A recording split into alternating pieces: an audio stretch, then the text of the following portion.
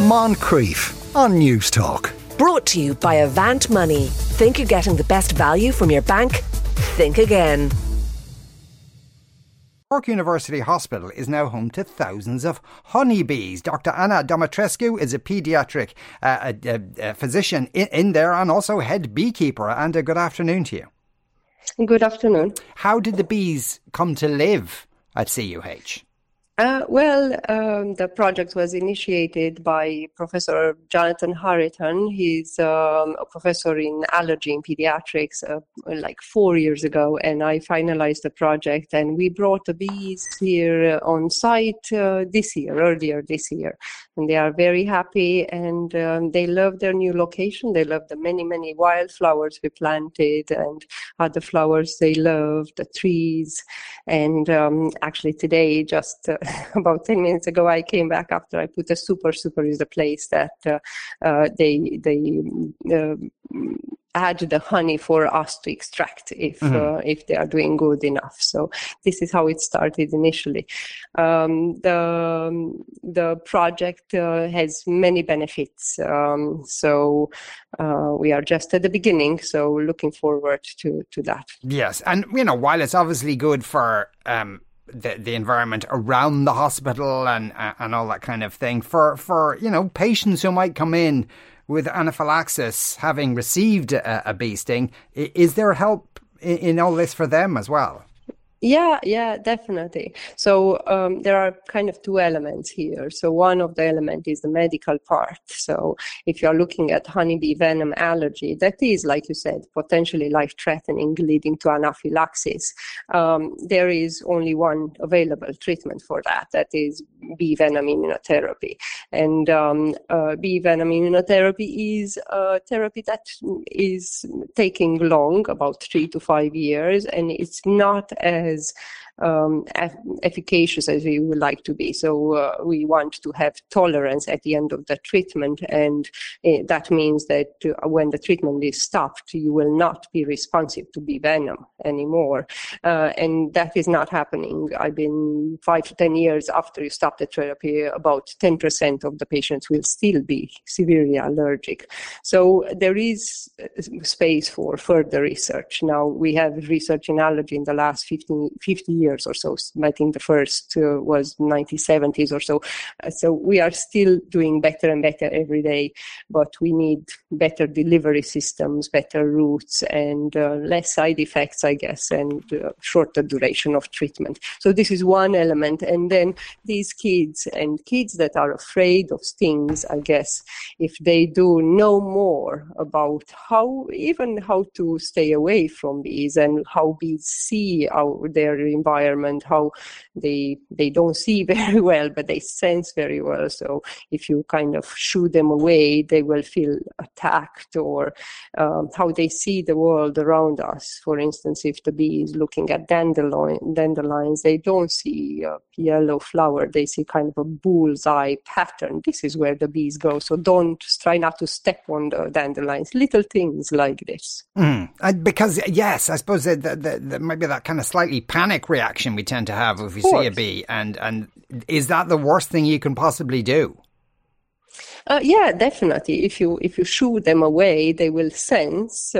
They have their antennae, and they are very, very good to sense sounds and vibration, and they will sense the movement. They are hyper aware of their environment, and they unconsciously can speed and calculate how fast to go, to what distance and trajectory. And unfortunately, sometimes they will sting you with these hyper sense they have.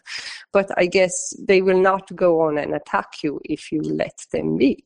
So they will go on, mind their business, and go to flowers and survive. And by this, they will give us the honey as well that we can use for foods, and they will pollinate about 70% of the food we consumed. So we should respect each other and kind of learn how to live together and help each other. No? And to be a beekeeper, and did that take?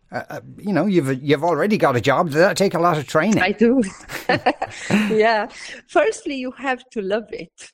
And honestly, there are many people out there that love bees and are interested. Already, I have 2 nurses here in Peds that came with me, and they are very interested, and hopefully they will have their bees soon. And anyway, many people are interested. And I obviously had my grandpa who had bees when I was small. I got a odd sting here and there. I remember bees being caught in my hair and they couldn't get out. That's not pleasant, all right. But still, I loved his passion, and I loved to eat the honey and have the honey all year round to be so good. And I learned to love it like this. And a few years back, I wanted to have bees on my own. And it doesn't take that much time, but obviously. Oh, there you go. She's gone there. Anyway, I think we got the gist of that. That was Dr. Anda Dumitrescu there, a paediatric clinical lecturer in University College Cork. And as you heard there, the head beekeeper at CUH. A few more comments on turf. Henry did a report earlier on. So far, most of the comments are along the lines of, we need to stop doing this. One of the councillor that Henry was speaking to said that his father lived until his 90s in front of a turf fire, so it didn't do him any harm, kind of thing. Another texter says, my gran smoked 60 a day and died in her late 80s. It doesn't make for an argument for smoking. Spare me. Ray says, I'm from the Midlands, grew up in the bog and still burn turf, but I also understand the climate implications of destroying the bogs. It seems to me a lot of people who never stood in a bog are lamenting the loss of turf and are using it as a stick to beat the government. I've planted a lot of trees on my 2 acres over the last few years to hopefully have something sustainable to heat my home with in the future. We can't kick the sod of turf down the road forever. Says Ray. And did we have a biodiversity and CO2 crisis for the 500 years that people have been burning turf? Says this texter. No, it's caused by industry based on oil. Where is the song and dance about the industrial polluters? And for the bog haters, what about every other aspect of our lifestyle? Oil from Saudi Arabia, central heating, personal cars, holidays in Costa del Sol. So I presume they have already given up these things with the same ease as they say turf burners can change their lifestyle. So a great bit of whataboutery there. That'll really solve the problem. And Patricia on Twitter says, how disappointing to listen to me talking about the turf cutting again without any balance. Would he interview small farmers and cutting down the rainforests in Brazil with as much sympathy? And so apart from Henry pointing out the environmental damage of cutting turf and the slew of texts I've read out there who are very negative about continuing to cut and burn turf, you're absolutely right, Patricia. Absolutely no balance there. Now, for many trans people, it's not just about what they identify as or what they look like, but also how they sound. Increasingly, people opt for surgery so their voice can conform to their gender. Dr. Kursat Yelkin is a founding member of the Association of Trans Voice Surgeons. Good afternoon, Kursat.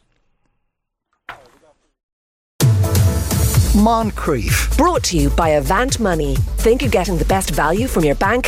Think again. Weekdays at 2 p.m. on News Talk.